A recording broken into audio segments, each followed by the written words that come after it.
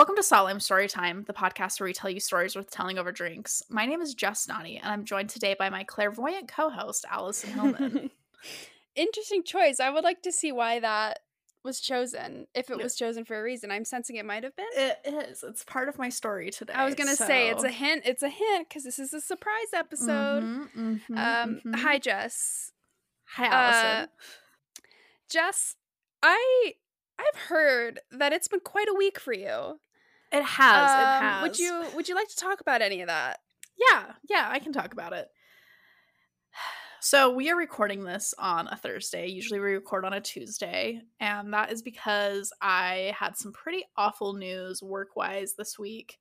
I'm still employed, so, we're all good there. But just like it's been a really rough week work-wise, and without going into it too heavily, I just, I think that sometimes we as human beings forget that we spend 40 hours plus of our life per week spending time at the place that we work, and it can feel a little bit unsexy to be like,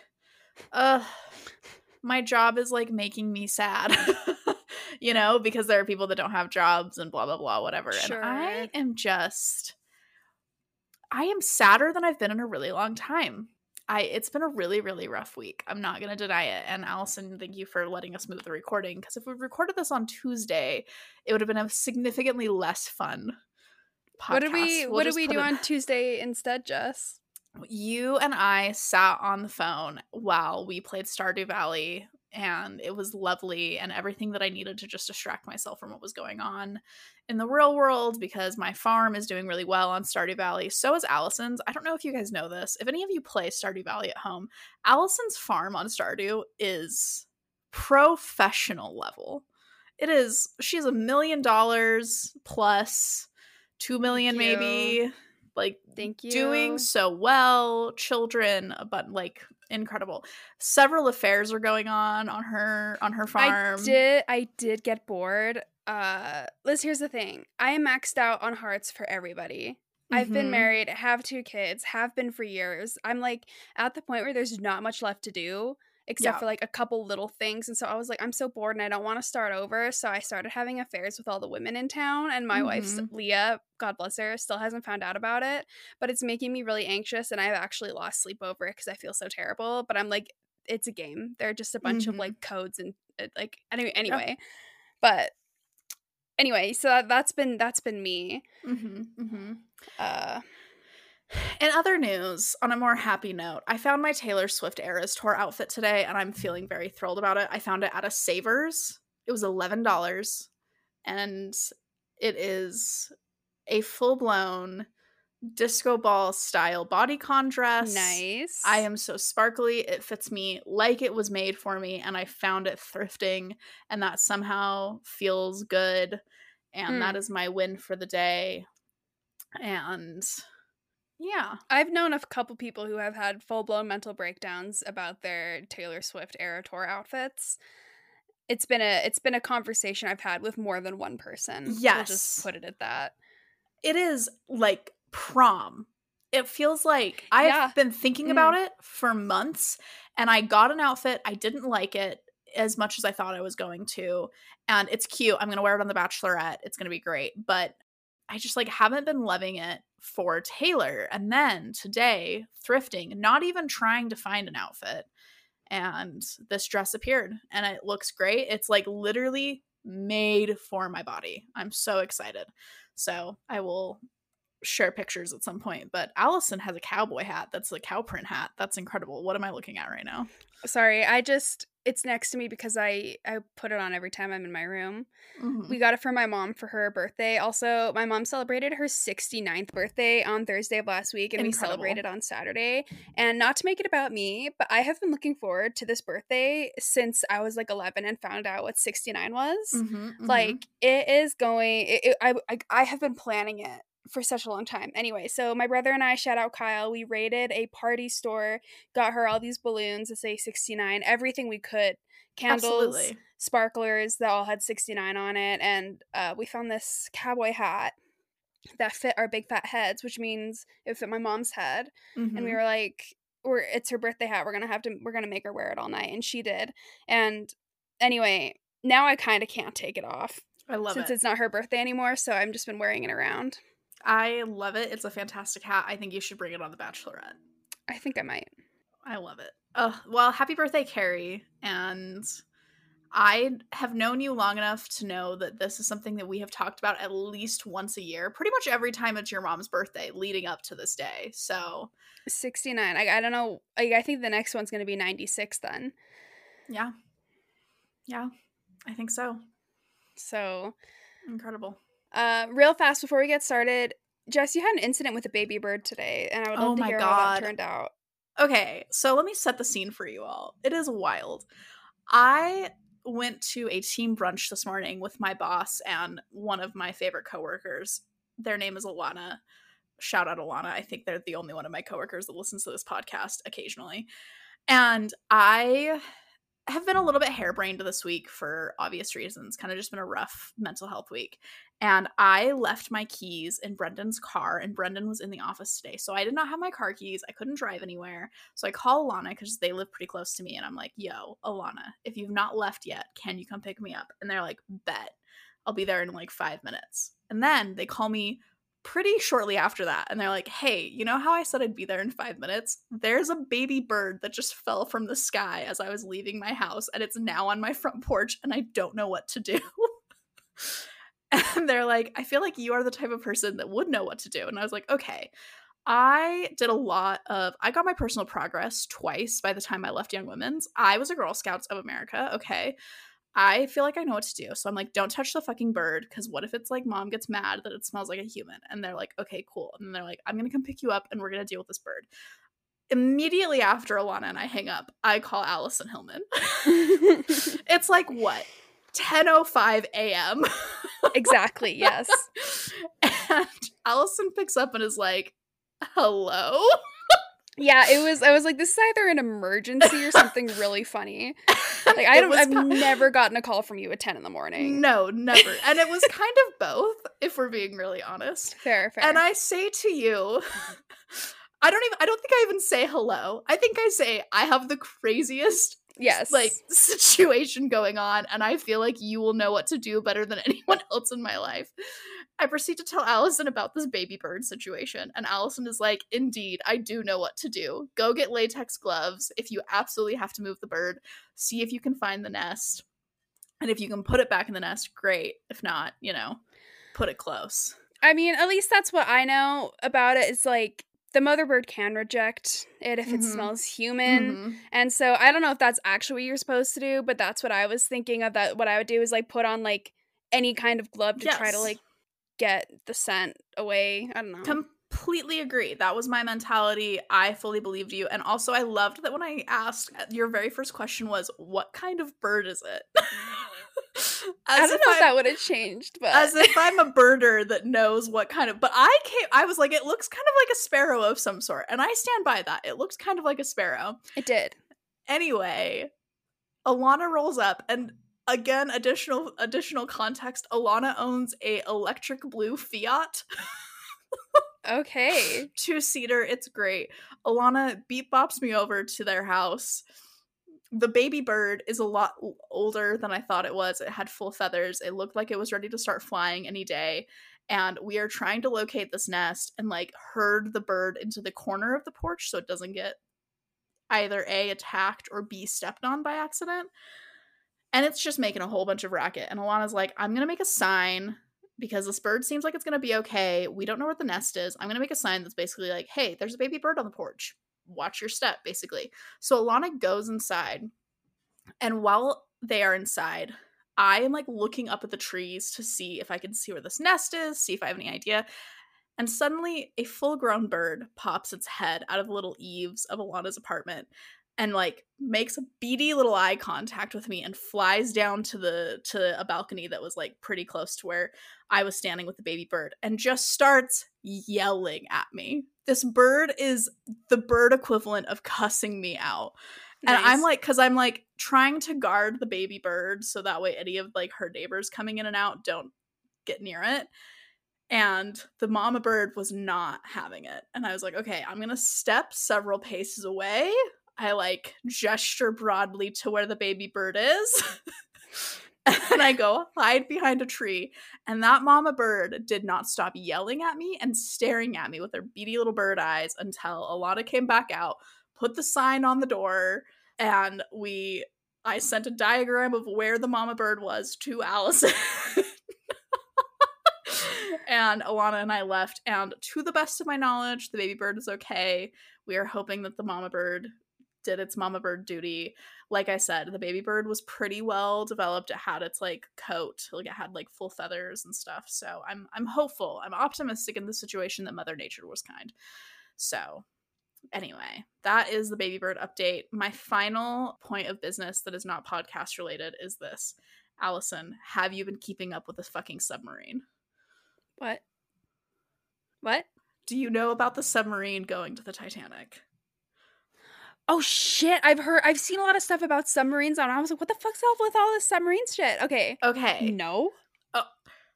Do I have the ladies and gentlemen listening at home? I am giddy with the opportunity that I have just been handed. I thought about just doing the story blatantly for the podcast this week because it was so fascinating. Allison, to make a long story short, now that I've just monologued for 5 minutes about this fucking bird, there is a group of 5 people that are all very rich that have decided to take a ill-advised submarine trip to the bottom of the ocean to go see the Titanic.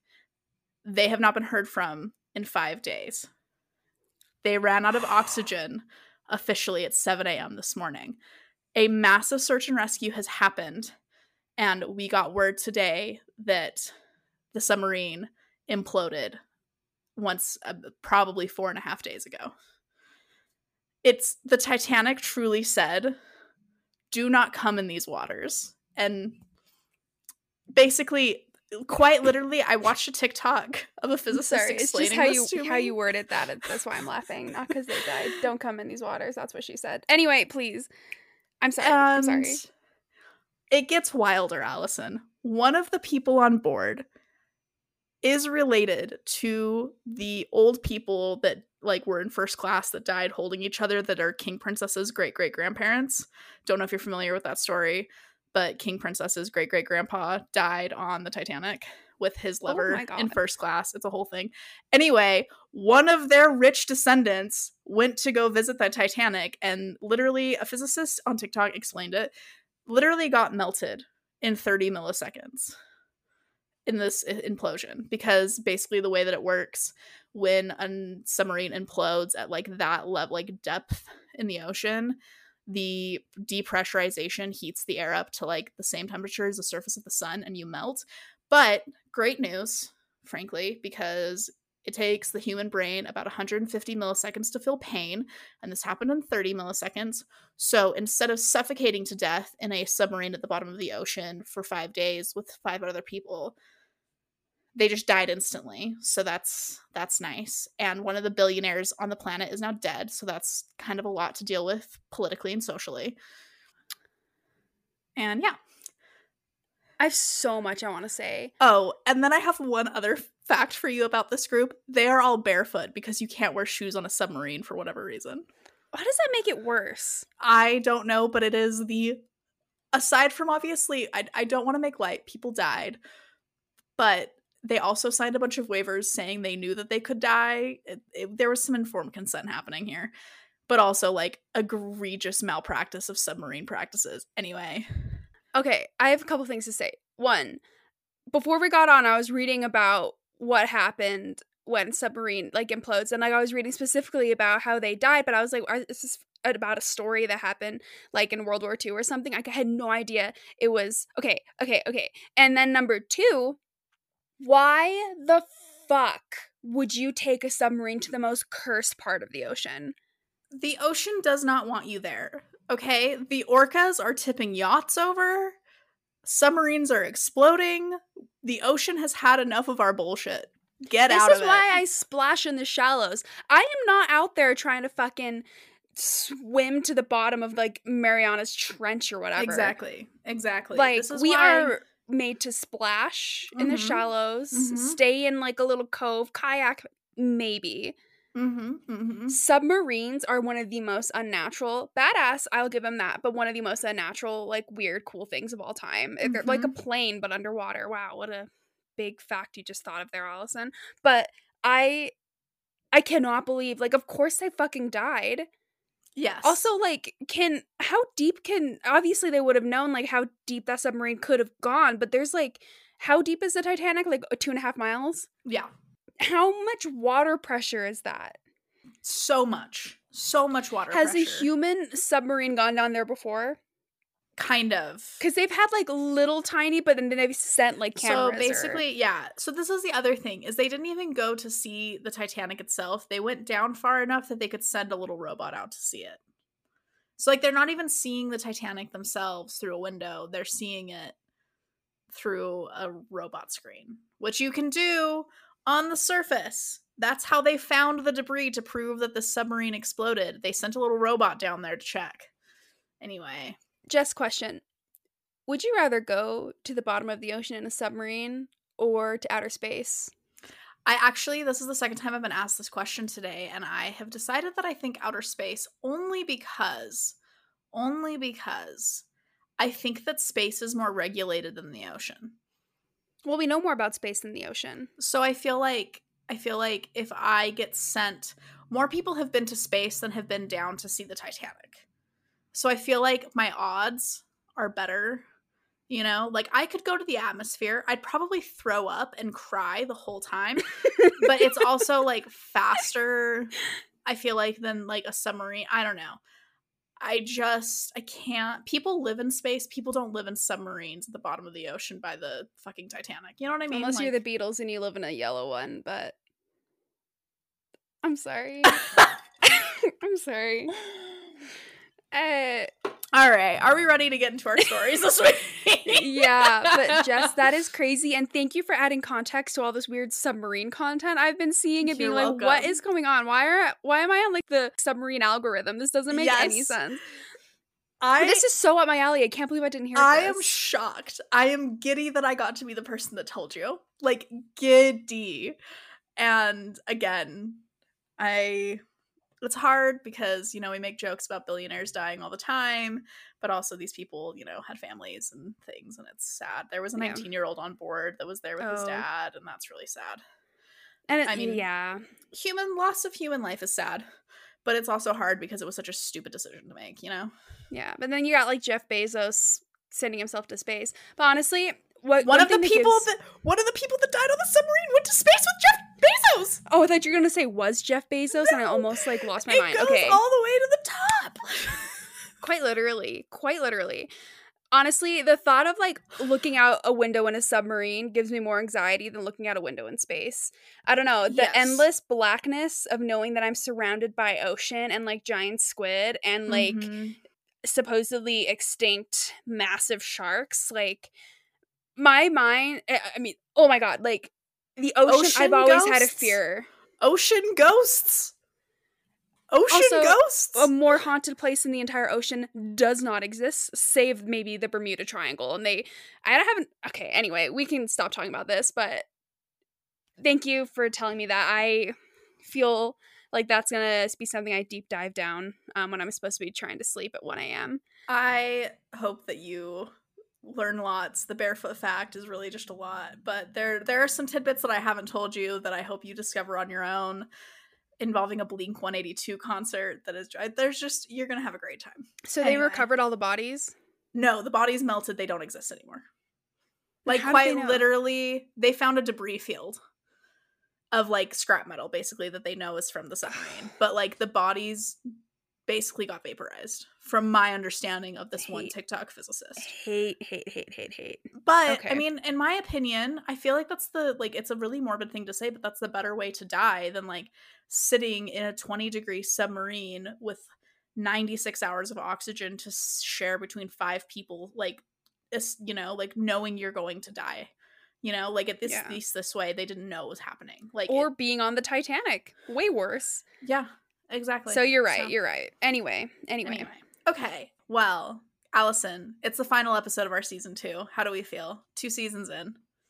I mean, it's crazy. I can't believe we've been doing it for so long. Yeah, this last week was our 30th 3-2-1 shots, and I believe this will be our 35th long episode. I'm pretty sure. I'd have to go look at the numbers again. It'll be either be 34 or 35. We've really put in the work here. Yeah, we have, and it's been so much fun. The little break is definitely going to be much needed. Yes. But we are taking a well-deserved summer break, but we'll be back in fall for our 3rd season. We're going to have a little bit of a fun switch-up, which we will tell you about at that time. But be sure to give our Instagram at Salt Lime Storytime Pod. Be sure to give us a follow to stay up to date on when our next episodes will be airing. And we'll share some of our summer shenanigans with you guys while we're on break. And if we get bored enough, we'll drop a bonus episode. So and also merch will be dropping. Yeah, hopefully. Cool. Within the next couple months, hopefully. Maybe even this next week, now that I have time. Deadass. Cool. So keep your eyes on that for sure. But big things are coming, and I already can't wait to get back to it. So I am really excited to get married and then not have a wedding to think about and then get back to it. Fair enough. Yeah.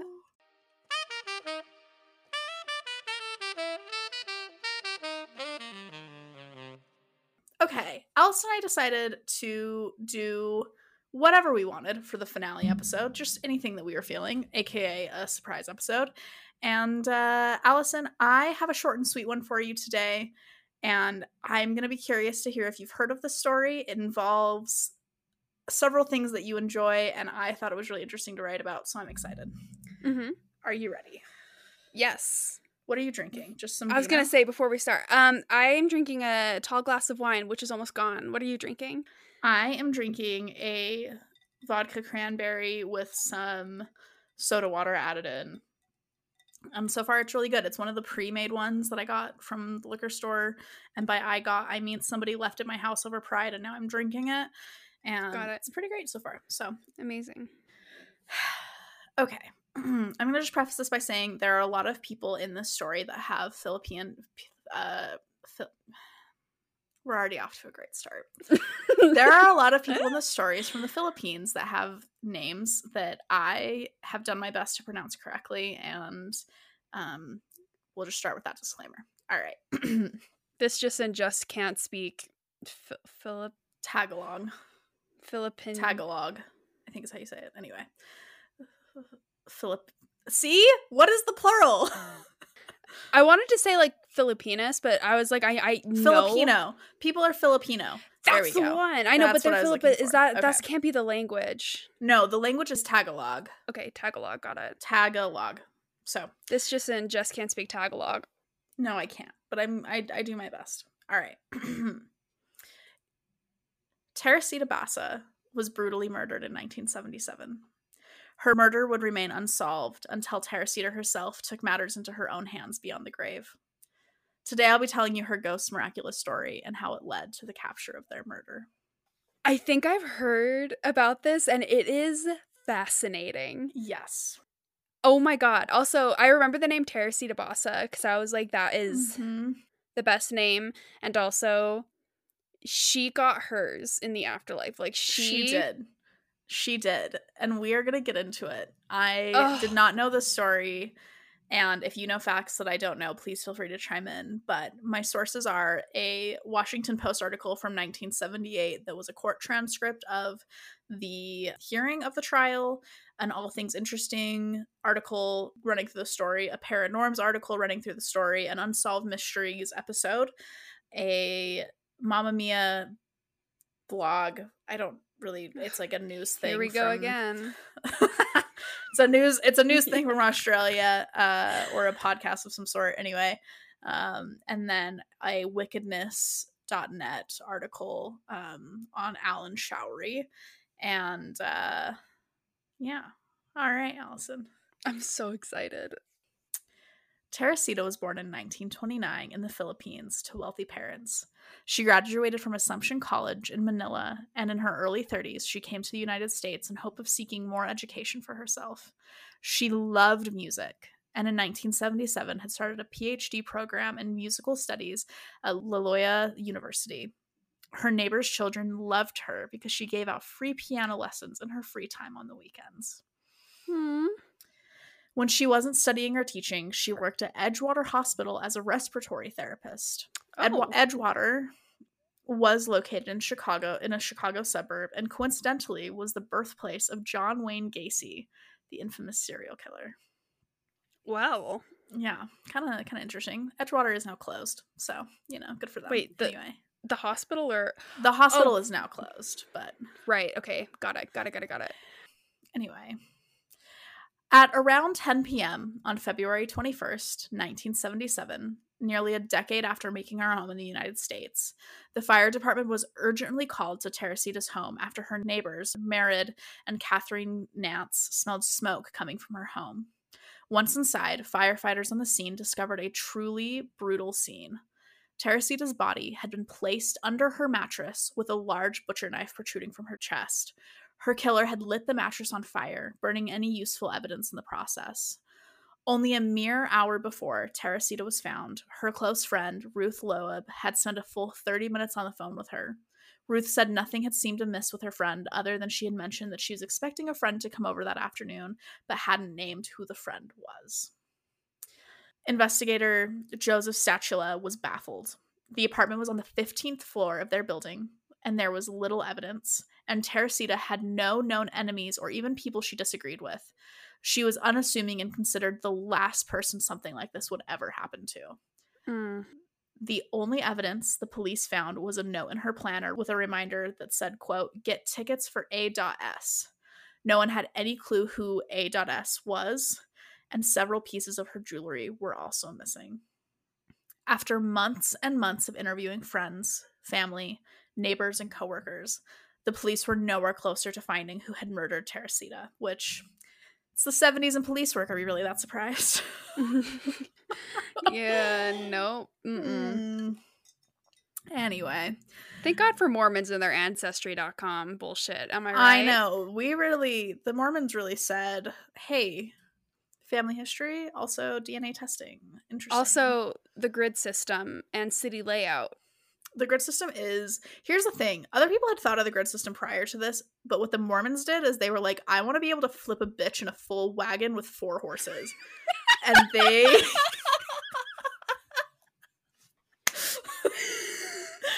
I want to put that on a t-shirt, Allison. That is absolutely going on merch. Thank you for that, Jess. And they did. So now I can flip a bitch anywhere I want. Big fat Yui, no matter where you're at. No, it's so true. Me and Willis, who is the equivalent of a wagon and 4 horses. That's so fucking true. God, anytime I want. Anyway. So after months of interviewing friends, family, neighbors, and coworkers, the police were nowhere closer to finding who had murdered Teresita. That is, until Teresita's coworker, Dr. Jose C. Schwa Jr., came forward with a nearly unbelievable story. Dr. Schwa and his wife, Remy Baez, who goes by Remy, were both Filipino and had been friendly with Teresita as a fellow immigrant. However, in the months after her death, Remy was plagued with visions of Teresita and her murder. Dr. Schwa told the police that he came home to his wife in one of these trances and described their interaction, saying his wife spoke as if possessed by Teresita, saying, quote, "Doctor, I would like to ask for your help. The man who murdered me is still at large." Dr. Schwa would go on to say, quote, "I was really surprised and scared when I asked her name and she answered, Ekoyi, I am Teresita Basa. But she told me I had nothing to be scared of. She was really pleading for me to help solve her murder," end quote. Remy, who spoke only in Spanish-accented Tagalog while in these trances similar to Teresita, repeatedly pointed to Alan Showery, a fellow respiratory therapist at Edgewater, as the killer. AS. These trances happened 3 times, according to Dr. Schwa, and after they ended, Remy remembered nothing of the incidents.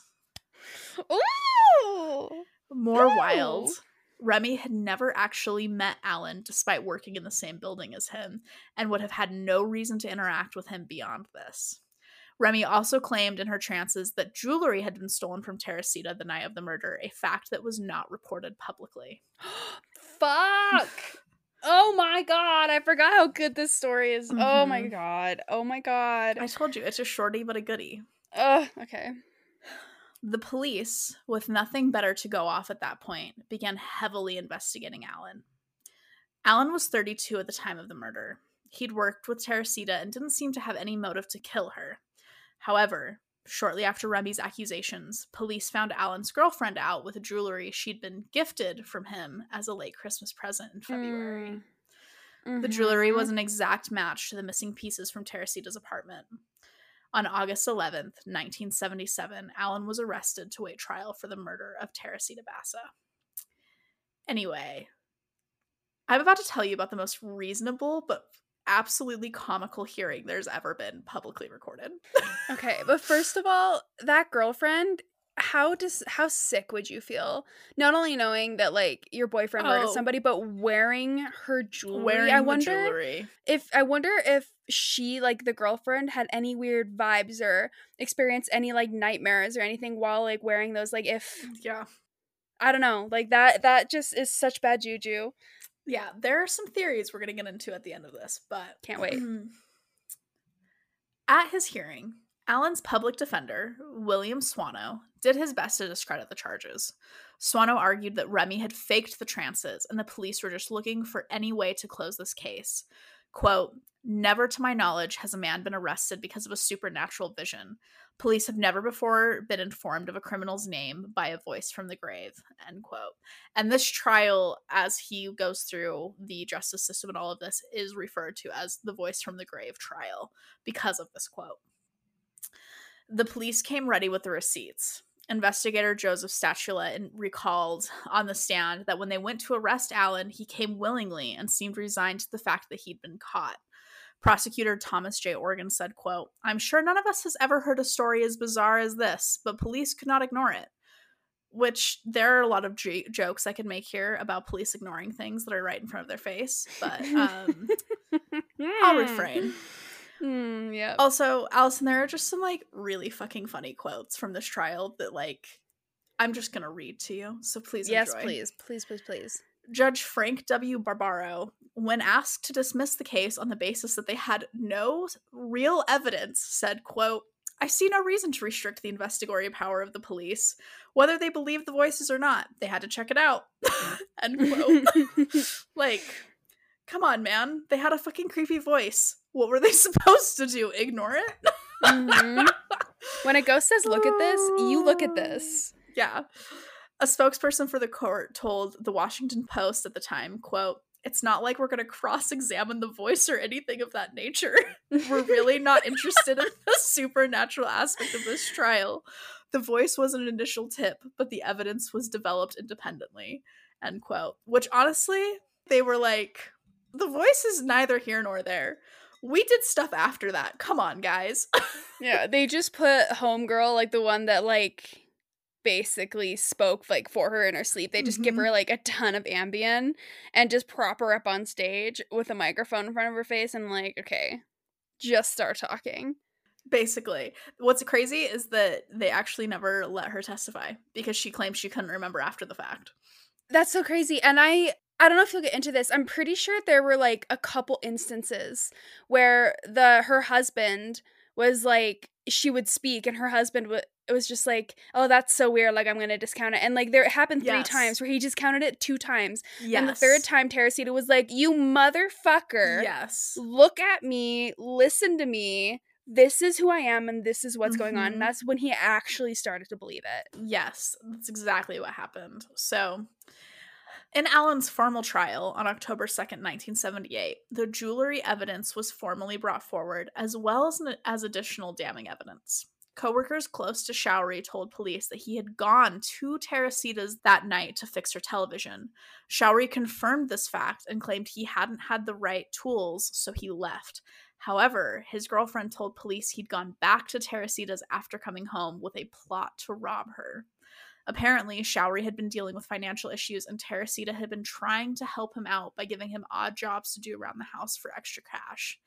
I will note here that Showery initially claimed the police coerced him into confessing by threatening to arrest his pregnant girlfriend. There is no evidence of this, but that is what he claimed to his public defender, and that is the basis that his public defender fought him on. I'm going to get into theories at the end, but I think it's interesting to note here that he claims he didn't do it. His girlfriend has potential to be arrested if he doesn't, and then he is like, okay, but I did go back, and his girlfriend like, yeah, he did. I can corroborate that. So some interesting tidbits with the eyes we have now regarding police brutality. But anyway, we'll get into that. Was Alan white? Alan was black. Alan is a black man. Okay. Which I think is important to note, and I forgot to note it earlier. My bad. But yes, Alan was a black man. And anyway, with the physical and metaphysical evidence, if you will, mounted against him, Alan finally confessed. According to him, after he returned, Teresita let him back into her apartment, only for him to commit his heinous crime. It reads to me as a robbery gone desperately wrong. It's also important to note that there was no sign of sexual assault, despite the fact that Teresita was found naked, and Alan claimed that he only took her clothes off to hide evidence. So yeah, or as like a red herring. Yeah, basically. After an initial mistrial, Alan finally pled guilty on February 23rd, 1979, just barely 2 years after Teresita's murder. He was sentenced to 14 years in prison, but was let out on parole only 4 years later in 1983. I couldn't find anything after his release regarding his whereabouts. Several articles cited that he may have changed his name and fled Chicago to start his life over. So, that is the base story. As you can imagine, Allison, there are several theories as to what actually happened. These theories include Showery actually did it, and Teresita did actually possess her friend, and Remy was a medium, basically providing her body in Teresita's favor. Okay, so that's the team I'm on. That's Team A. I'm on Team A. Team A. Team B. Remy and her husband did it and used Showery to cover up their crime. They all worked together, and they could have had cause that we don't know. That's the thing that's really hard about this case is, like, Teresita was a lovely human, and everybody that talked about her was like, I don't know why anybody would do this to her. She was, like, not in anybody's way. She's not, like, hurting anybody. She's just a little piano teacher, works at a hospital on the side, like, whatever. And these guys were all, like, from the same area and, like, seemed like they were okay friends, but that's one of the theories. Another theory is that the case is still technically unsolved, and police use Showery and Remy's possession claims to basically get a case off their load, because at the time, police weren't solving crimes very well, and there was a bunch of serial killers going on, and, like, it was kind of it's a very brutal crime, and in order to make the community feel safe, they basically trumped up these charges, and there's theory that that's why Showery got out so fast, is basically, like, the police were like, let's let this guy off easy so that way we can just get this done with. And the claims that Showery made about being basically forced into confessing lead maybe to this concept that it wasn't him, he was just in the wrong place at the wrong time, and that he did rob her, but not in the way that was claimed, and that this case is still technically unsolved. So that is an interesting thing. My favorite theory, and this is what I am sticking with, is that Remy and her husband figured out it was Alan themselves and didn't know how to tell the police without basically the theory is that they either found out through illegal activity, and or that they found out through somebody that they worked with that didn't want to come forward, and so they faked the possessions to save themselves from revealing their source and to basically, like, keep eyes away from them too closely, because, like, it's so wild, it's like kind of a red herring. Well, then why wouldn't she have remembered the, because it's easier to pretend. It's easier to pretend that she doesn't remember. But, like, that way she'd be able to, like, testify. I don't know. That's just one of the theories that I read. Interesting. I got on the Reddit thread for this episode of Unsolved Mysteries. Yeah, you did. And people, because like as I was reading these various articles, and I read like the court transcript, right, that was in the Washington Post, it felt very much like Alan was being forced into something. And I don't know, he might have absolutely done it. And like if he did, he deserved the jail time he got, and probably more than he actually spent, because like it's a very brutal murder.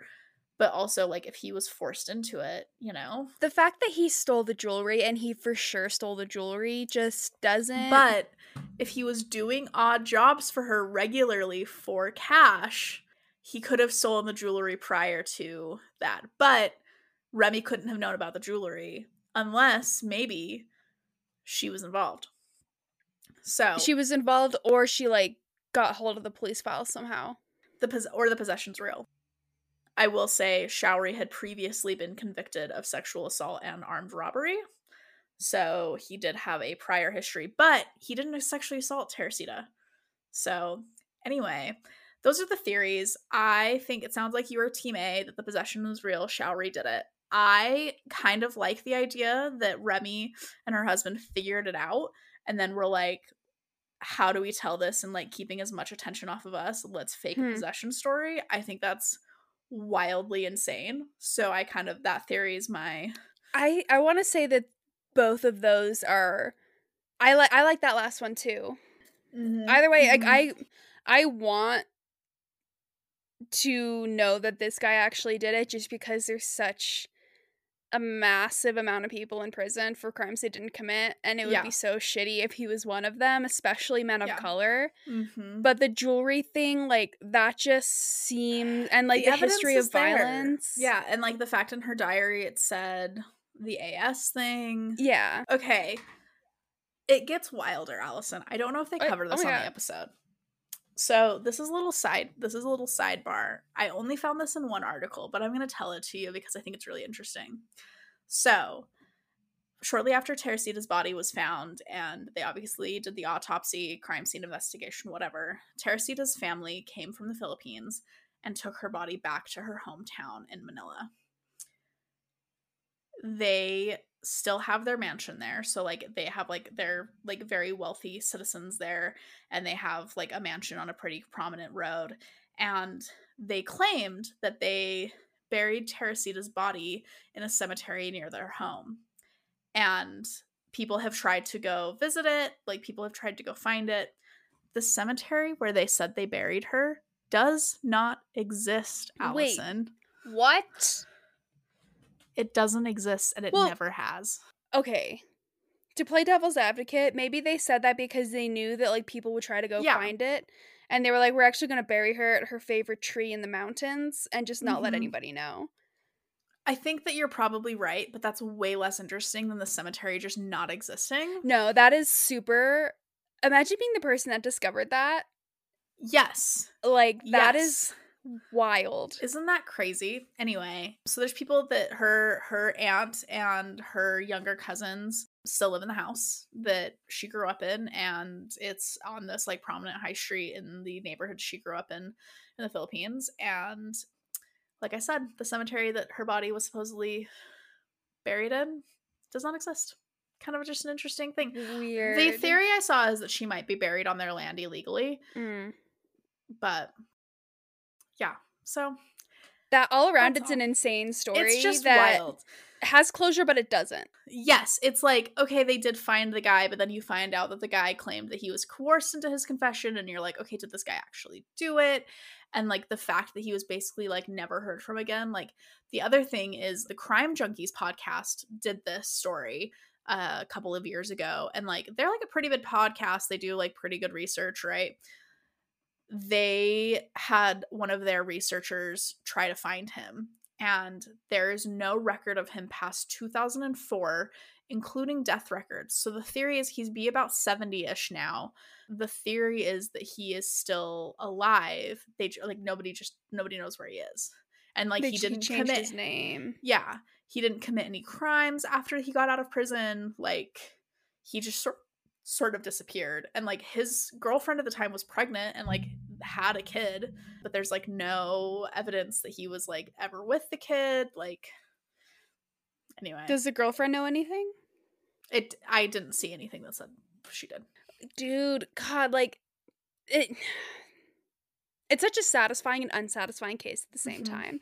Like, I want so badly to believe that somebody came from beyond the grave, and helped somebody solve their murder, which I think there are also other stories of that happening. I think this is the most well-known one. Well, and like the other thing too, where like Remy spoke in these tranches, she spoke only in Tagalog in a Spanish accent, which Teresita had. Remy did not have that accent. But Remy was Filipino. Yes. So Remy could speak Tagalog, but didn't have a Spanish accent when she did it. So like... Right. So that's a very... Do you think they spoke Tagalog to each other? No clue. That I could not find evidence because if they but they didn't, both in America for like 20-ish years at that point, and like worked in a hospital, and like, you know, both of them were like educated in America, so like they spoke, to the best of my knowledge, spoke excellent English. So like, I don't know, it's interesting. That's so bizarre because that's such a specific, like, she either like knocked it out of the fucking park with this, or I don't know. Either way, also, I hope that this guy did it, and her husband was the one that reported it, so she could have just not done any of it. This is true. And I don't.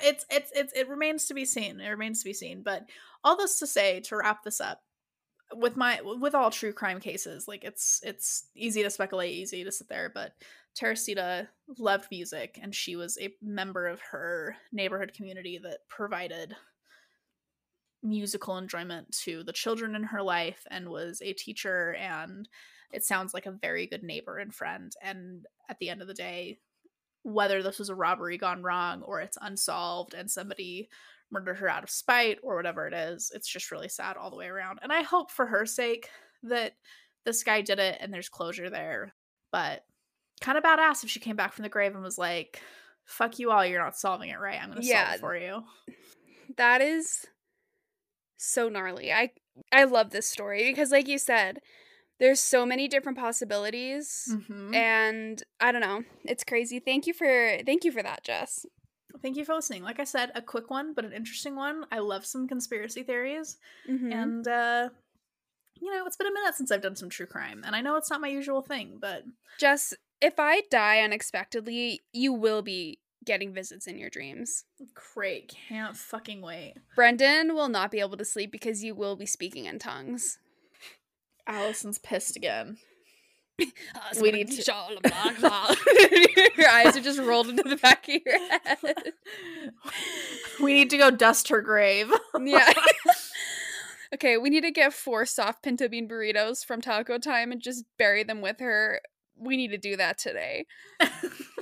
I would make your guys' lives hell, but it's out of love mostly. Yeah, absolutely.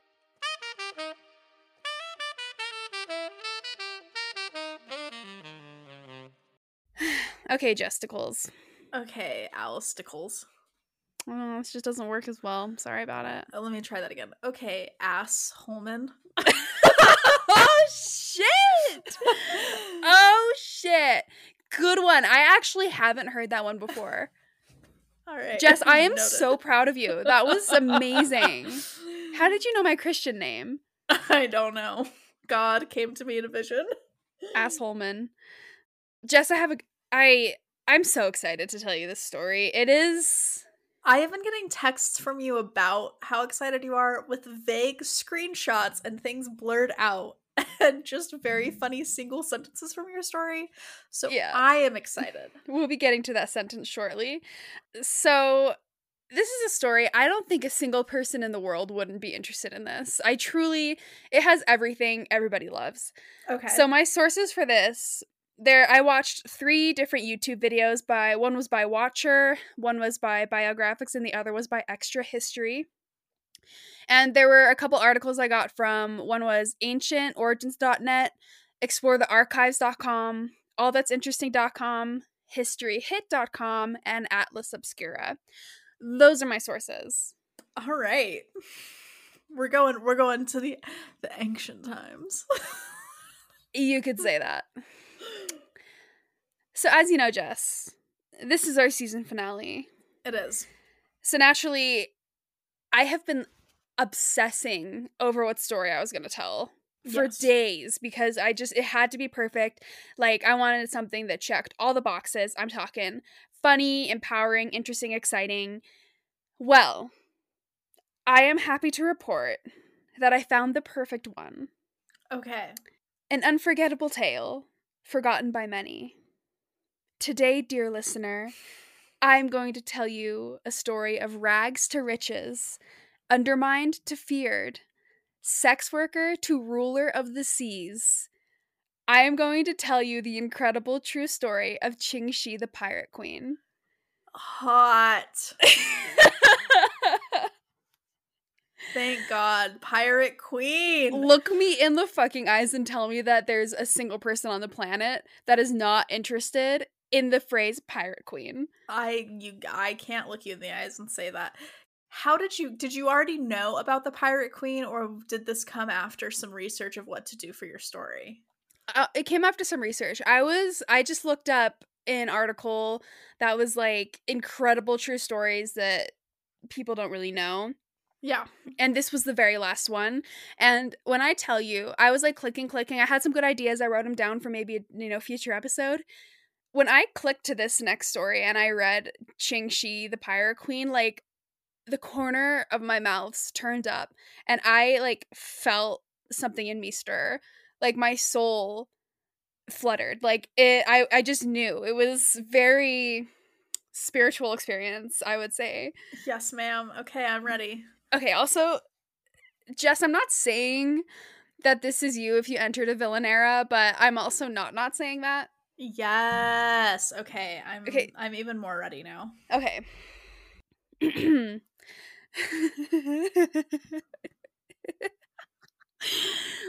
I don't know what you were doing in the early 1800s, but I, for one, was not making China my bitch.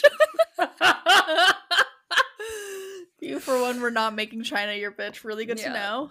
Yeah, that's the single sentence that Jess got out of context because I could not stop laughing at what I wrote. Anyway.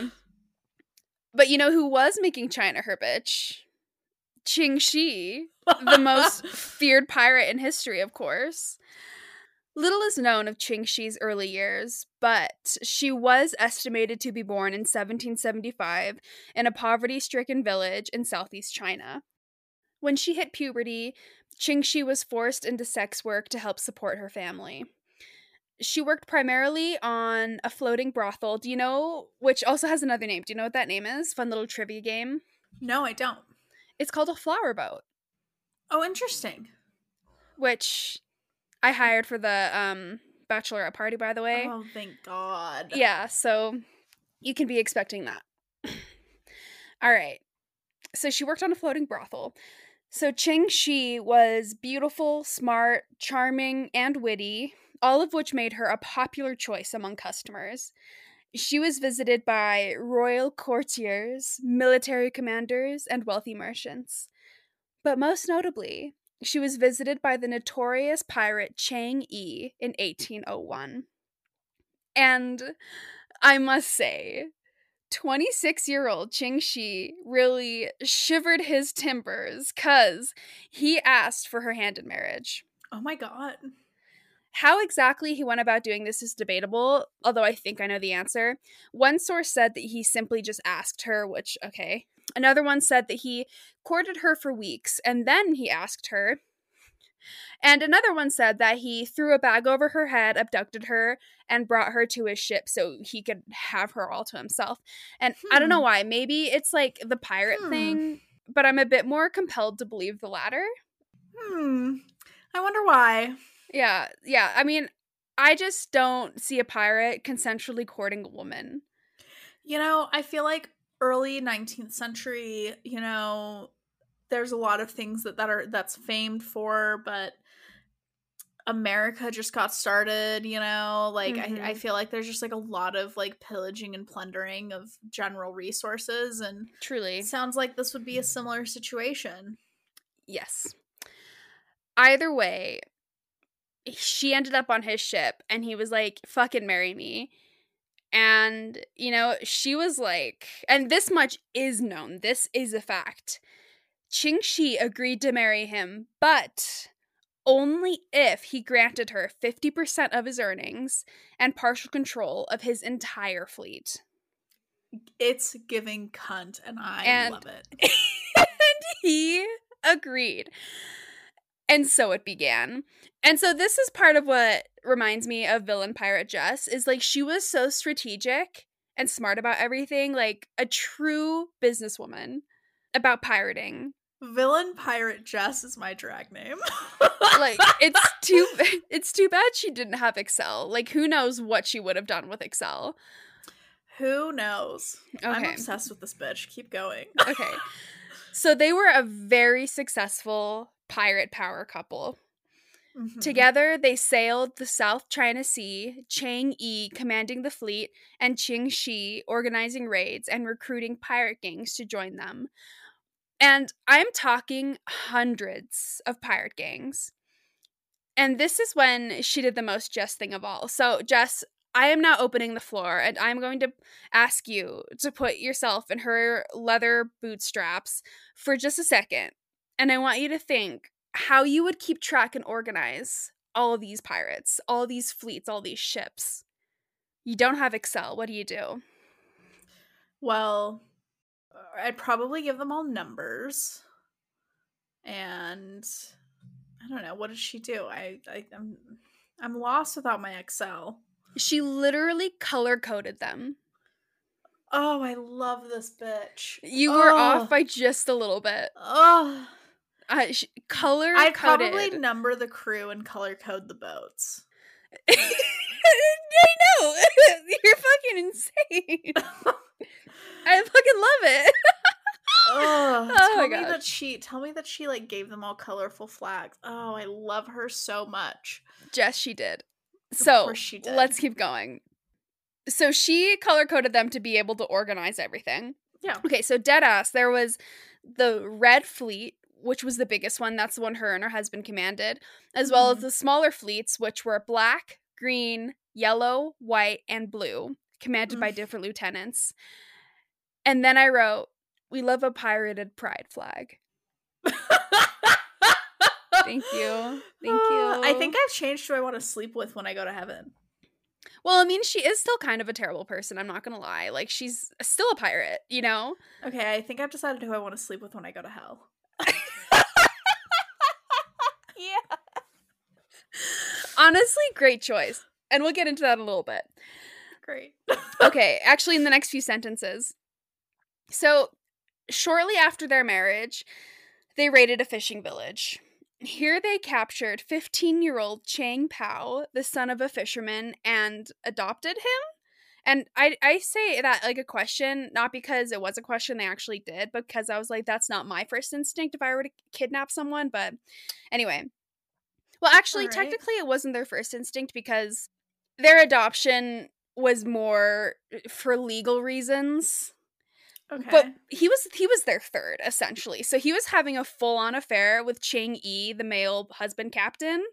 And he was actually basically their third, so like she would join in. And so Jess is silent screaming. I want everybody to know this. So Chang Yi and Qingxi were some 19th century bisexual icons.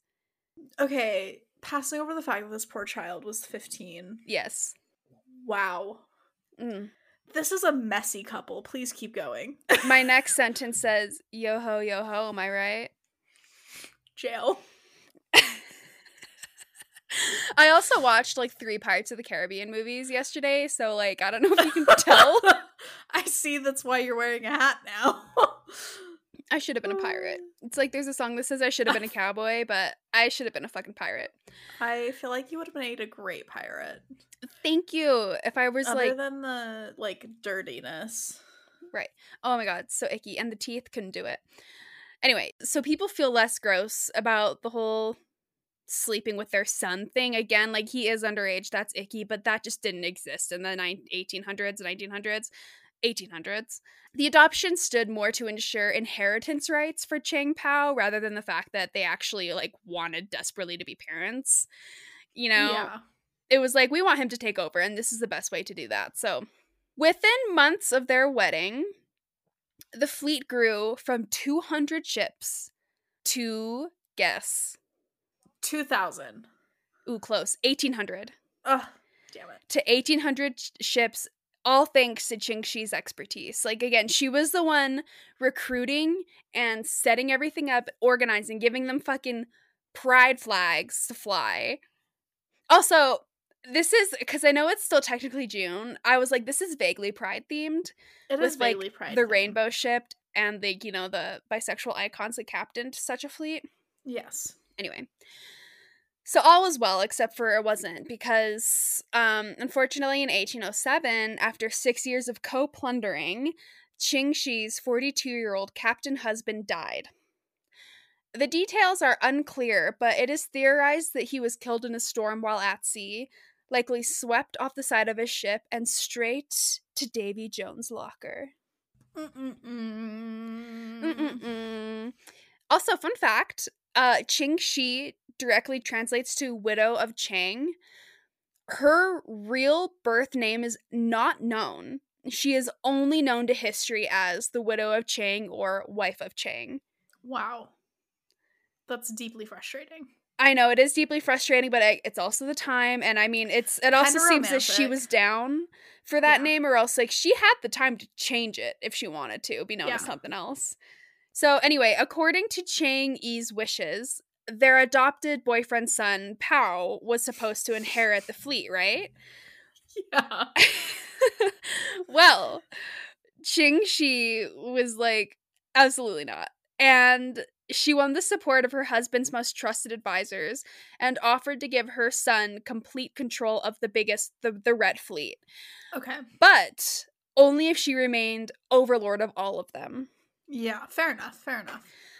And the crew knew that she was responsible for most of their success the last 6 years, so they actually agreed to it.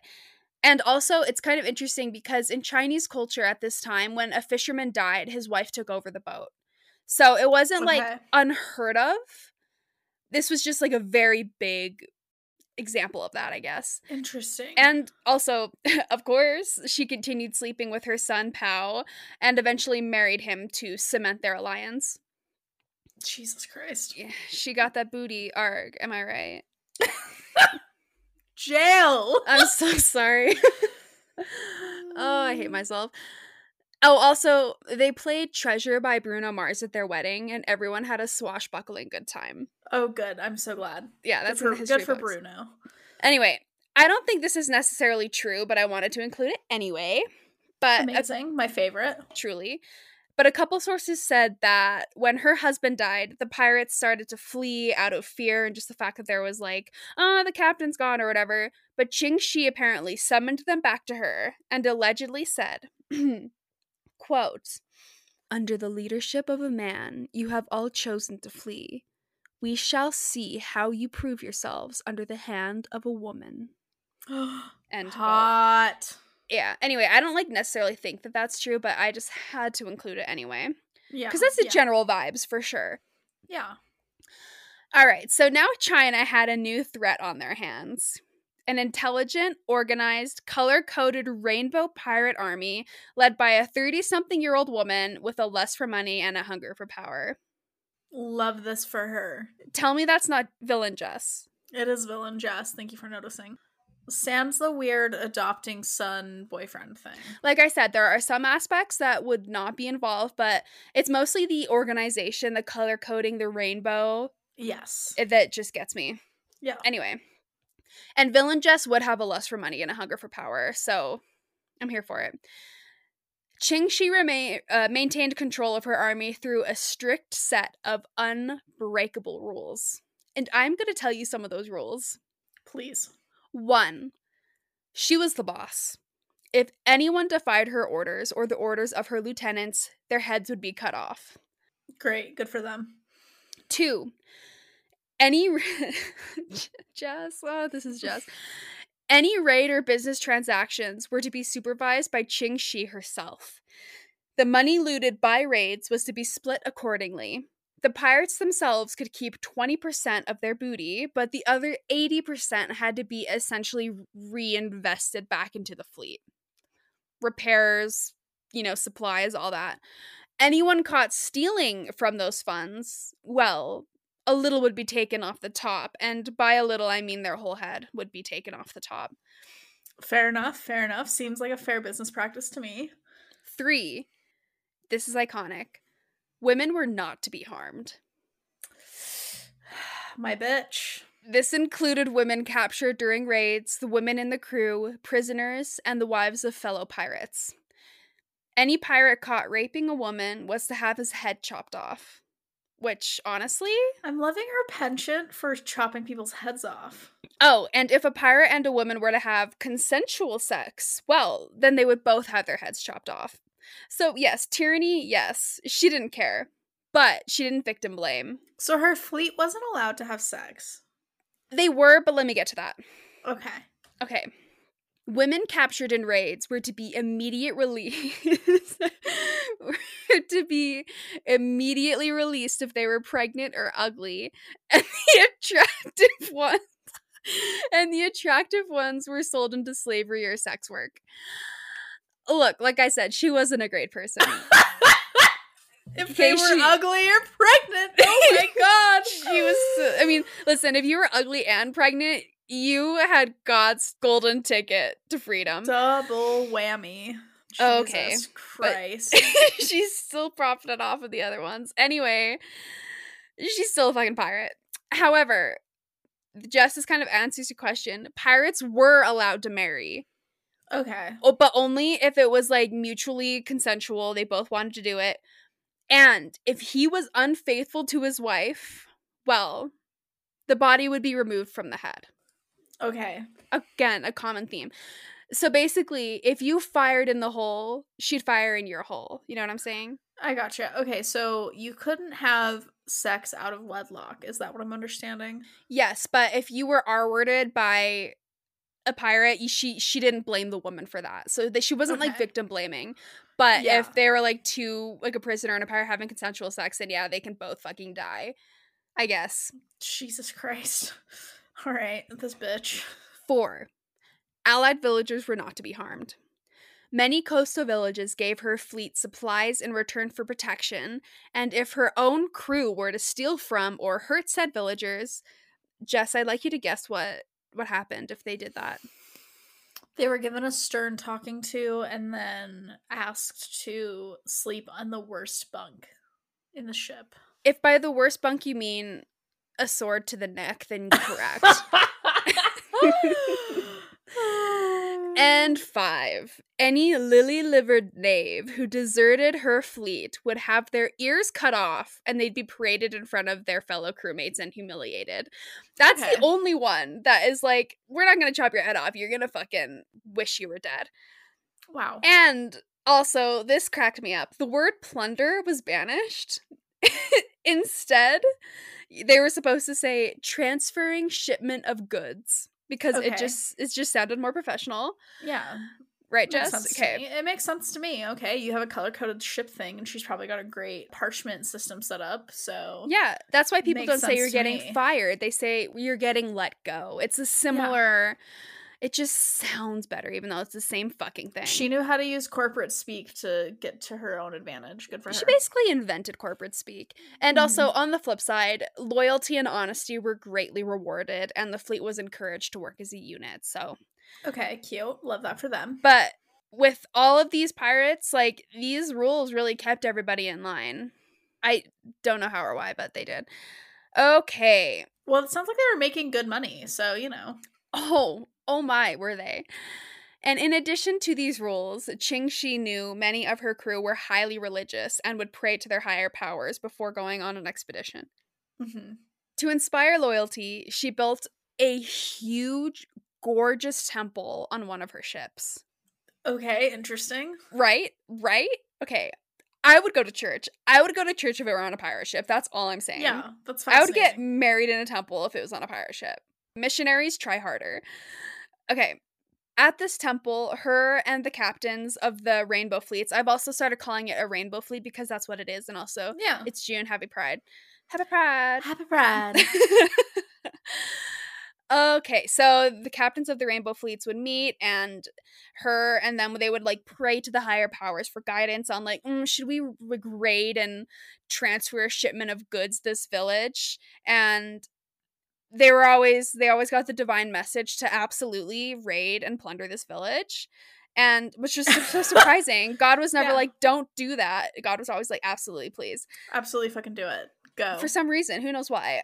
And so now she was kind of portraying herself as having direct communication with God, which only made her crew more loyal. That's just something that I noticed from that is Jesus like, she Christ was superstar, let's go. She was knocking it out of the park in all the ways. Like, yeah. Okay. She was so effective at uniting her crew and growing her fleet that she quickly had control of the entire South China Sea and its coast. Okay, good for her. We love a girl boss. Truly. The Rainbow Fleet was so feared that merchant ships paid them for safe passage across the sea. And this was also a huge area where there was a lot of salt trade, and salt was super important at the time. Like, it like preserved meats and everything. And so they were just like fucking up these salt merchants. And so these salt merchants were basically like, we're gonna pay you so that we can do our fucking job. Yeah. Anyway, in fact, any ship that wanted to cross the South China Sea had to pay a tax. And if they didn't pay, their ship was raided and the crew was captured. Reasonable. And one of the most frequently plundered ships were British and French colonizers. Which, honestly... Love her for that. Pop off, sis. I'm into it. MLM queen. Oh, talk about a pyramid scheme, absolutely. So, Qingxi was called, quote, the terror of South China. I mean, fair enough if the shoe fits. If the fucking pirate boot fits. If the boat sails, why not? But one source did say that she would punish prisoners who resisted her by nailing their feet to her ship's deck and beating them. So, like, again, she is, like, I want to reinforce the notion that she is not a good person. Like, yes, a badass girl boss for sure, but she's still a fucking pirate. Like, you can't just not pirate, you know? But did they deserve it? I mean... Oh, I joke. Maybe? It's hard to say. I kind of wish I could be there, but... Not as a merchant, but as a pirate. Anyway, so I bet there's both two sides to the story. Yeah. So, Jess, how much would you like to be known as the terror of South China Sea? I mean, I'm known as the terror of the East Bench of Salt Lake City, so I just feel like an upgrade. Yeah, catch her in all your local newspapers. Like I said before, again, not a great person, but an iconic businesswoman. Yes. So she quite literally sold fishermen official documents exempting them from pirate attacks. Great. Like, did they just like frame that and hang it up like a diploma for everybody to see? It's like a food handler's permit they have to hang up on the back of the bar. Like, it's like one of those "this is a bar, not a restaurant" curtain signs. So please see host for seating. Please see host for proof of no pirate attack. Thank you. Oh, that's funny. And just like a big ass wooden frame above their like tiny fisherman desk. Mm-hmm, okay. Mm-hmm. So Qingxi even created a sophisticated intelligence network of spies and informers who were paid to divulge the location of enemy ships and profitable targets. Where is the book series on this woman? Honest to God, I wish they had one. Books have been written, but not enough. Someone has done a PhD dissertation on this person, and I love that for them. I would read that PhD dissertation, and I cannot say that about any other PhD dissertation. She won the support of secret societies, bandit gangs, and even some corrupt officials. Great, good for her. So her influence thus started to spread beyond just the sea and its coast. Like, it was going inland. Like, she was starting to be like, fuck China as a whole, not just the coast. Incredible.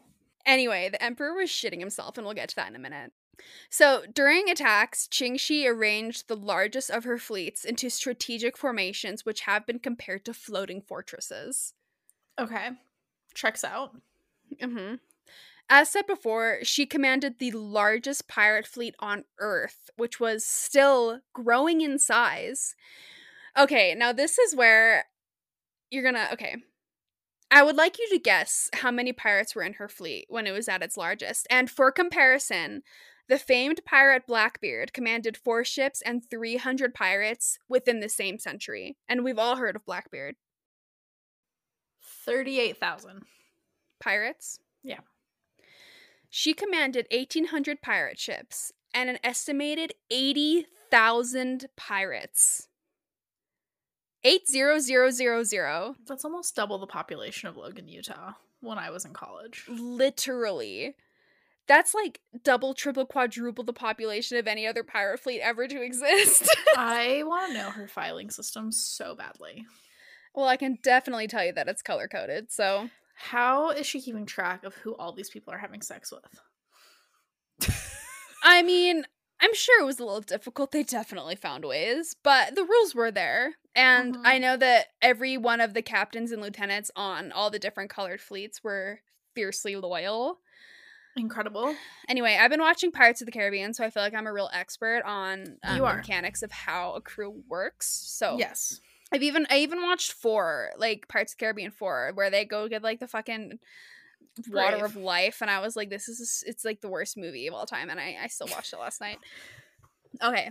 Do you know that Penelope Cruz was pregnant through that whole movie? I did, and that was the first time watching it that I like knew that. And so I like rewatched it and was like looking for it, and I could kind of see it sometimes. It was really interesting how they hit it. Anyway. At the end, I feel kind of bad. Like, as soon as like the main credit hits, it's like has like a swell of Pirates of the Caribbean music, and it's like dun dun dun dun dun dun dun dun dun dun dun, and then the director's name pops up, and I was like, is he proud of this? Like, his name popped up like he was so proud of this movie he just made. Anyway, he probably made a lot of money, so he doesn't give a shit. Oh, he did. He sure did. Okay. So, 1,800 pirate ships and an estimated 80,000 pirates. So, an East India Company employee named Richard Glasspool was captured and held by the fleet for 4 months in 1809. And most of what we know is actually from him, because he did get out alive. He's the one that estimated that there were 80,000 pirates under Qingxi's command. And I think it goes without saying that China's emperor was less than pleased about this literal army of pirates being led by a woman. It's like its own society. Like, they are their own country. They are floating in international waters. They have no laws when they're drinking claws. All they drank was seltzer because it was a woman that was the captain. And she's like, beer my fucking ass. I absolutely hate rum. No fucking need. None of it. Honestly, if I were a captain, I would outlaw mead and rum unless it was in a mixer, and I would just have like Vizzies and White Claws abound. Incredible. So everybody would just be white girl wasted. All the pirates would be. Okay, so they need some vitamin C from the Vizzy. No scurvy. No scurvy here, folks. No scurvy when you're drinking Vizzy. Okay, that could be another merch option, I'm just saying. Thank you. They should make that their brand label. Okay. I'll email them. Okay, for sure. So he was pissed, the emperor was. And so he sent out a group of Navy ships to destroy her fleet. Okay. Well. Good luck, buddy. Within hours, the Red Fleet had obliterated the emperor's navy. No one's surprised, and to rub even more wound in the salt, Qingxi told the captured navy that they wouldn't be punished if they joined her. Hot. So, as a result, the Red Fleet grew in size, and the emperor lost most of his navy. Hot. 63 ships, to be exact. Incredible. Did the emperor ever think, like, hey, maybe I'll just hire her as my navy? Again, we'll get there. Do you love how I'm just thinking like her? Jess, when I say that she's you in a villain era minus like incest and some other choice decisions she's about to make, she's you. Like, Again, who knows how Villa Erin Jess would act, but this is pretty. I don't know that I ever want to meet her. I kind of do, I'm not gonna lie. If you still existed and she existed in another existence, if I could jump to that existence and just like witness this, I feel like it would look like this. So anyway. And I thought this next part was very, very interesting. So Qingxi herself likely did not participate in the fighting. However, several pirate wives did. Because, again, she kind of brought this air of equality to the fleet itself. And so women were allowed to have more of a voice and more rights because she was a literal captain. So it obviously showed that women could do anything on a ship. Yeah. And so a lot of them would join their husbands in battle. So during this fight with the Emperor's navy, there was one woman, I could not find her name, but she took out numerous Navy soldiers with a cutlass in each hand. That's so cool. So for those that don't know, a cutlass is a sword. But yeah, like each... If you read fairy fantasy books like I did, you'd know that. All right. Okay. So, in fact, the remainder of the Emperor's navy feared Qingxi so much that they sabotaged their own ships to avoid having to confront the Rainbow Fleet ever again. Wow. Smart boys. And one thing that made Qingxi so successful was her strategy. So, Jess, you're a pirate queen. Yes, obviously. How would you, I know you don't know much about sailing, but what would your strategy be for like an ambush, say? Well, surrounding is your best bet, right? So I think that moving as an organism and doing like some absorbing, like you get like 5 ships to 3 ships and you get your 5 ships to circle the 3 ships. And then you're just like, okay, similar to a submarine imploding underground or underwater. Ooh, callback. Yes, probably would be one of my things. Or I'm sure you're gonna tell me what she did. Again, I don't know much about sailing, but that feels the smartest to me. Maybe some use of some good fog machines. Can you imagine the amount of fog machines it would take to like absorb the entire South China Sea?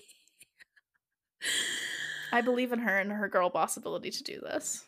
So Jess, you're pretty much right. Like that was kind of how she did it.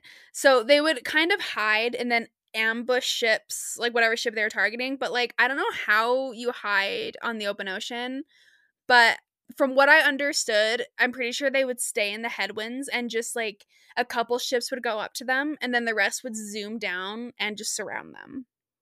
Incredible. And like absorb their prey, as you said. Yeah. And when closer to land, they would hide around corners, like corners of an island out of sight, basically. Yeah. And like, behind mountains and near the shores so they weren't seen. So they would just fucking zoom around corners and be like, what the fuck is up? I'm going to kill you and nail your feet to the, deck of my ship. Seems very practical to me. I don't know. I mean, like, again, businesswoman. And so once they ambush these ships out of nowhere, the pirates from those ships would then jump onto the deck of the enemy ship and just like wreak havoc to their heart's extent. Pew, pew. Unless, of course, they had an official document saying that they were exempt from pirate attacks, then they would be like, ma'am, and then they'd get on their ship and like be away. Like, hey, we paid our fine, thank you. Exactly. In 1808, Qingxi set her eyes on the Pearl River Delta. Okay.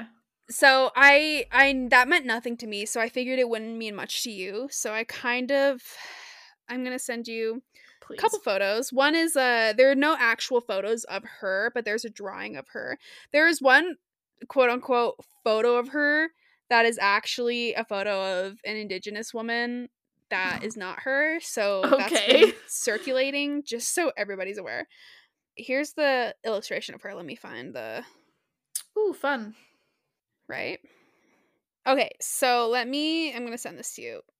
This will help you kind of visualize what the South China Sea actually kind of looked like in the delta we're talking about. I kind of forget how many rivers are in China. So many. It's a waterous region, if you will. So, as you can see from this photo, which again we will post on our Instagram. This delta is huge. So it's this massive river that flows into the South China Sea, and the river itself is big enough that ships from the ocean can just sail up the river, which, by the way, extends about 1,500 miles inland. And they could just wreak havoc inland but remain on their ships. Like, it was like the perfect thing. And so she was like, dude, China's so big. Yeah, cha-ching. Good for her. Get your 80%, bitch. It's also like, I can't remember what it was called, but it's like one of the most fertile regions on Earth. Like, Hong Kong is right there, and like all the biggest province. Anyway, so Qingxi obviously annihilated the ships protecting this delta, and for a full year, she just ransacked villages up and down that river. Now, like I said, she wasn't a good person. I'll say that a million times. She truly wasn't. Her fleets killed a lot of innocent people during this time. Okay, yeah. The Black Fleet alone killed an estimate 10,000 people in a single raid. Jeez Louise. Okay, again, that was from one source. A lot of the sources said different things, but I compiled ones that I thought seemed the most. Anyway, they killed a lot of people. Yeah. So, Qingxi, progressive as ever, didn't discriminate when it came to plundering. Okay. Any ship stupid enough to sail through the South China Sea without paying her first was hers, regardless of where that ship was from. Okay. Powers like the United States, Siam, Portugal, and the East India Trading Company experienced heavy losses at her hands. And in retaliation, each launched separate attacks against the pirate army, but to no avail. The Fleet of Many Colors had now become the most feared pirate gang in the world and was known internationally. Absolutely. How could they not be? Finally, that's what we call branding. That's what we call marketing, right, Jess? Yeah, corporate pride. Let's go.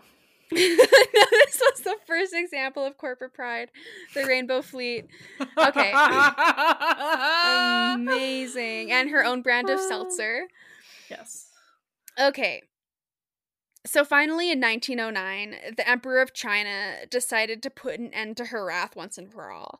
Okay. He had been repeatedly humiliated by a lady pirate, one sex worker, for long enough. I'm just assuming that was his exact thought process on that. Yeah. He put his pride aside. Pride, I did put that word in there on purpose. And asked for the help of these foreign allies that I had just mentioned, or these foreign fleets. Yeah. Separately, they were no match for Qingxi, but together, they may just stand a chance. The Chinese Navy and several merchant forces rallied and launched an attack on the Rainbow Fleet. So Qingxi and her gang were currently in the Pearl River Delta, just truly living their best lives at the expense of several thousand lives, but the enemy knew this would be a great time to attack. Yes. Her forces were spread out, and if the government army was able to take control of the mouth of the river, they could essentially just box them in. And so Qingxi noticed that this was happening and sent for backup as her Red Fleet started to fight off these naval forces trapping them. But the wind was blowing against them, and at the time, as you would know if you watched the Pirates of the Caribbean movies just like I did, the wind really matters. It does. This is true. It's like their gasoline, you know what I'm saying? Yeah. But she still managed to hold her ground for 2 days. Now that the gang was all lumped together, because the reinforcements had arrived, basically, the government sent in suicide boats, basically aka these boats loaded with straw and explosives that they set on fire and just launched at the pirates. Okay. Bet. Okay, so Jess, what would you do? Okay, question for you, logistically speaking. So my Red Fleet is up a riverbank, but the other fleets of mine are on the other side of this barricade, or are we all on the river? No, you were all down the riverbank, but some of you were just farther down the riverbank, but now most of you have okay, come well together. Then that's on fucking me for being stupid and having my 1,800 ships all in the same place. So I would wave my white flag and say, I finally fucked up, dudes. Take me in. Okay, so this is where you two differ, because what she did was she saw these suicide boats full of explosive and fire coming towards them, and so they put out the fire, extinguished the flames, repaired the ships, and incorporated them into her fleet. Okay, good for her. love that for her. I would be too tired by that point, but good for her. Mm-hmm. She is coming to that point, and again, we will get there. And then, at this point, the winds changed in their favor. So, they were able to break through the naval line and take out enemy ships as they went, escaping the Delta and going back into the open ocean. This blows my mind. In the end, only 40 pirates died, and not a single ship was lost. But they gained, like, 40 probably. Yeah, from the little suicide bomb Suicide boats, yes. The government leader of this failed expedition allegedly falsified the reports to make himself look better, and then later took his own life out of shame. Jeez Louise. Yeah. It was now 1810, and Qingxi had been ruling the seas for 9 years, 3 of those years as the supreme overlord without her husband. So in just 3 years ruling alone, she's done all this. Yeah. Now, I find this next bit to be a tiny bit funny, and I'm not going to say she did this because she was a woman, but I cannot picture any male pirate lord doing this. It simply seems impossible. So upon seeing that her enemies collaborated to launch such an attack on her fleet, and they were probably going to launch more, she did what Jess kind of thought of, which was like, this has been a good run. I am filthy rich. My crew is happy and healthy. Life is good. I am on top right now. Instead of partaking in more battles, which will surely kill many of them, I'm just going to negotiate with the Empire instead. Thank you. Mm-hmm. Let's all work together and I'll make more money. Absolutely. And on February 21st, which is that the same date that was the same day that Teresita died. February 21st. I noticed that. I was like, again, February is cursed, but also look at our stories. Just 177 days or 167 years later. 1810? Yeah. Because good for you. Teresita died in 77. I will let you do that math. Nicely done. All right. On February 21st, 1810, she met with the Governor General of the Empire, as well as an official from the Portuguese colony. Her conditions, she brought it to them, were as follows. She would dismantle her fleet and surrender most of her ships and weapons if, in exchange, herself and her crew of literally 80,000 pirates were to be completely pardoned of all of their, like, insanely numerous crimes. Seems reasonable on her end. Mm-hmm. 2, her entire fleet was also to be compensated for their transition to shore and offered jobs. So, pay me to stop doing this, basically. 3, they also got to keep all of their stolen loot, and her husband's son were to keep a small fleet of 80 ships and 5,000 sailors. Okay, reasonable. The Governor General didn't think so, because he said something like, I'm gonna stop you right there, sister. You absolutely cannot keep any ships and crew. Are you crazy? Like, this is literally why we don't like you, because you have a ship and crew. Anyway. And Qingxi was like, great, well, you can go fuck yourself. And so she hops back on her ship and continues plundering every single thing that she could get her hands on. Yeah, fair enough. And then she was like, I actually am sleepy, so I am going to try again. But this time, she walks into the Governor General's home, escorted only by the wives and children of her fleet. Okay. Interesting choice, right? Yeah. Girl power. Again, she's a terrible person, but girl power. Okay. And anyway, so she restated her conditions, and everything was the same, except this time, she said, because you... Okay, I love this. Okay, she was like, because you didn't agree to me keeping 80 ships, I am now demanding to keep 120, and you better take this offer, because you're not going to get another one. And he yielded. He was like... Of course, because what else was he going to do? All right, fine, whatever. So he actually ended up giving up more, and... anyway... Qingxi's entire crew was pardoned of their numerous crimes and given money to come ashore. In fact, several pirates were offered jobs in the Chinese military, and Pao, her husband's son, literally became the captain of the Navy.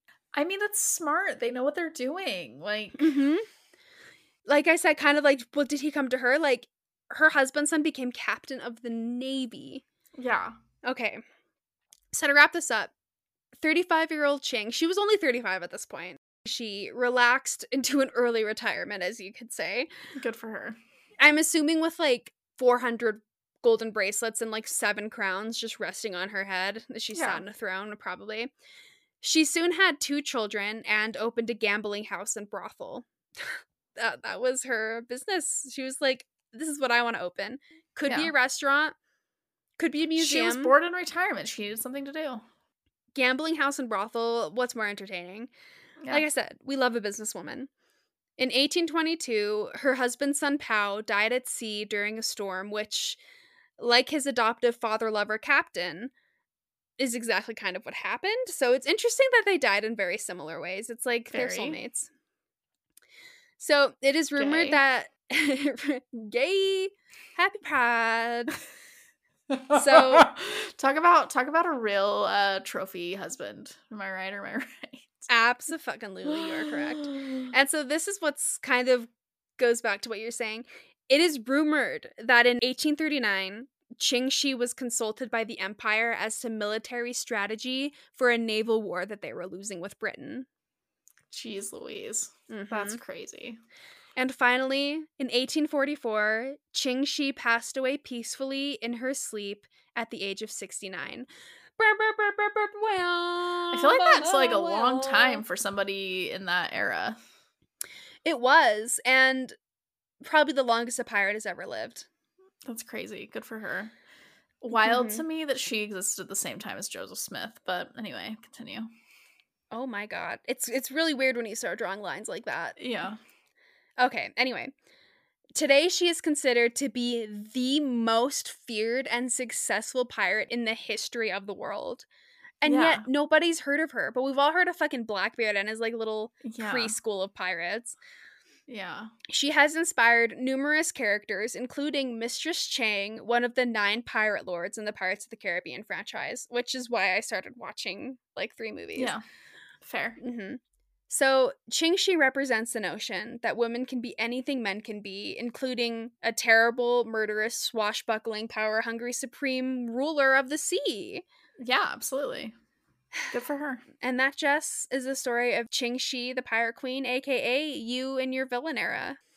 Thank you. Thank you for telling me that, Allison. That was fascinating, and I feel like I just am ready to go write a fictionalized book for her. Incorporate it into the book that you're writing if you can, somehow. I'll do my best. Anyway, sorry, that it was actually quite a reasonably length story that I still managed to make like an hour long, so I'm sorry for that, but... No, I'm here for it. I did a short and sweet one because I have been living at the bottom of a barrel this week, so I'm glad that you had one that could fill in my short and sweet one, so... Fascinating, Allison. Thank you for telling me that. What a way to end our season. And oh my god, yeah. Incredible. 3 cheers to the tyrannical pirate queen that I don't know. I think I'm going to take back who I want to sleep with in hell. I don't love the amount of murder that she did. And the like sleeping with her adopted son thing. But to be fair, I don't think she really murdered anybody directly. She ordered other people to do it, but still, I know what you're saying. Yeah. I know. And I mean, to be fair, she might have been pissed because I'm sure a lot of the people killed were women. So, yeah. And also, I did read the Black Fleet that killed 10,000 people. I read somewhere that around the time that she was like, I'm going to stop being a pirate, they started to have like an issue. Like they were starting to go off and do their own thing. Yeah. And so there's a chance that she was like, fuck off with that bullshit. Yeah. I don't know. You can ask her when you see her. Okay, I'll let you guys know what she says. Go on like a couple dates first. Shoot some pool. Swashbuckle, whatever, and share a White Claw or 2 that she invented. Talk to her about her experience in an open relationship, doing, polyamory. Ask if she liked it. I'll let you all know. I'll report back. Well, Jess, this was a great ending to an incredible season. I can't wait to see you in a couple months and next season. I mean, I will be seeing you before then several times. Hopefully. The listeners won't, but keep an eye on our Instagram. We will hopefully be dropping some merch soon. We will give you little updates about us throughout the next couple months, and we will be teasing next season. Yes, absolutely. We'll see you in the new school year, as it were. We'll see you in the fall. So enjoy the rest of your summer, guys. Stay safe. Okay, bye. Bye.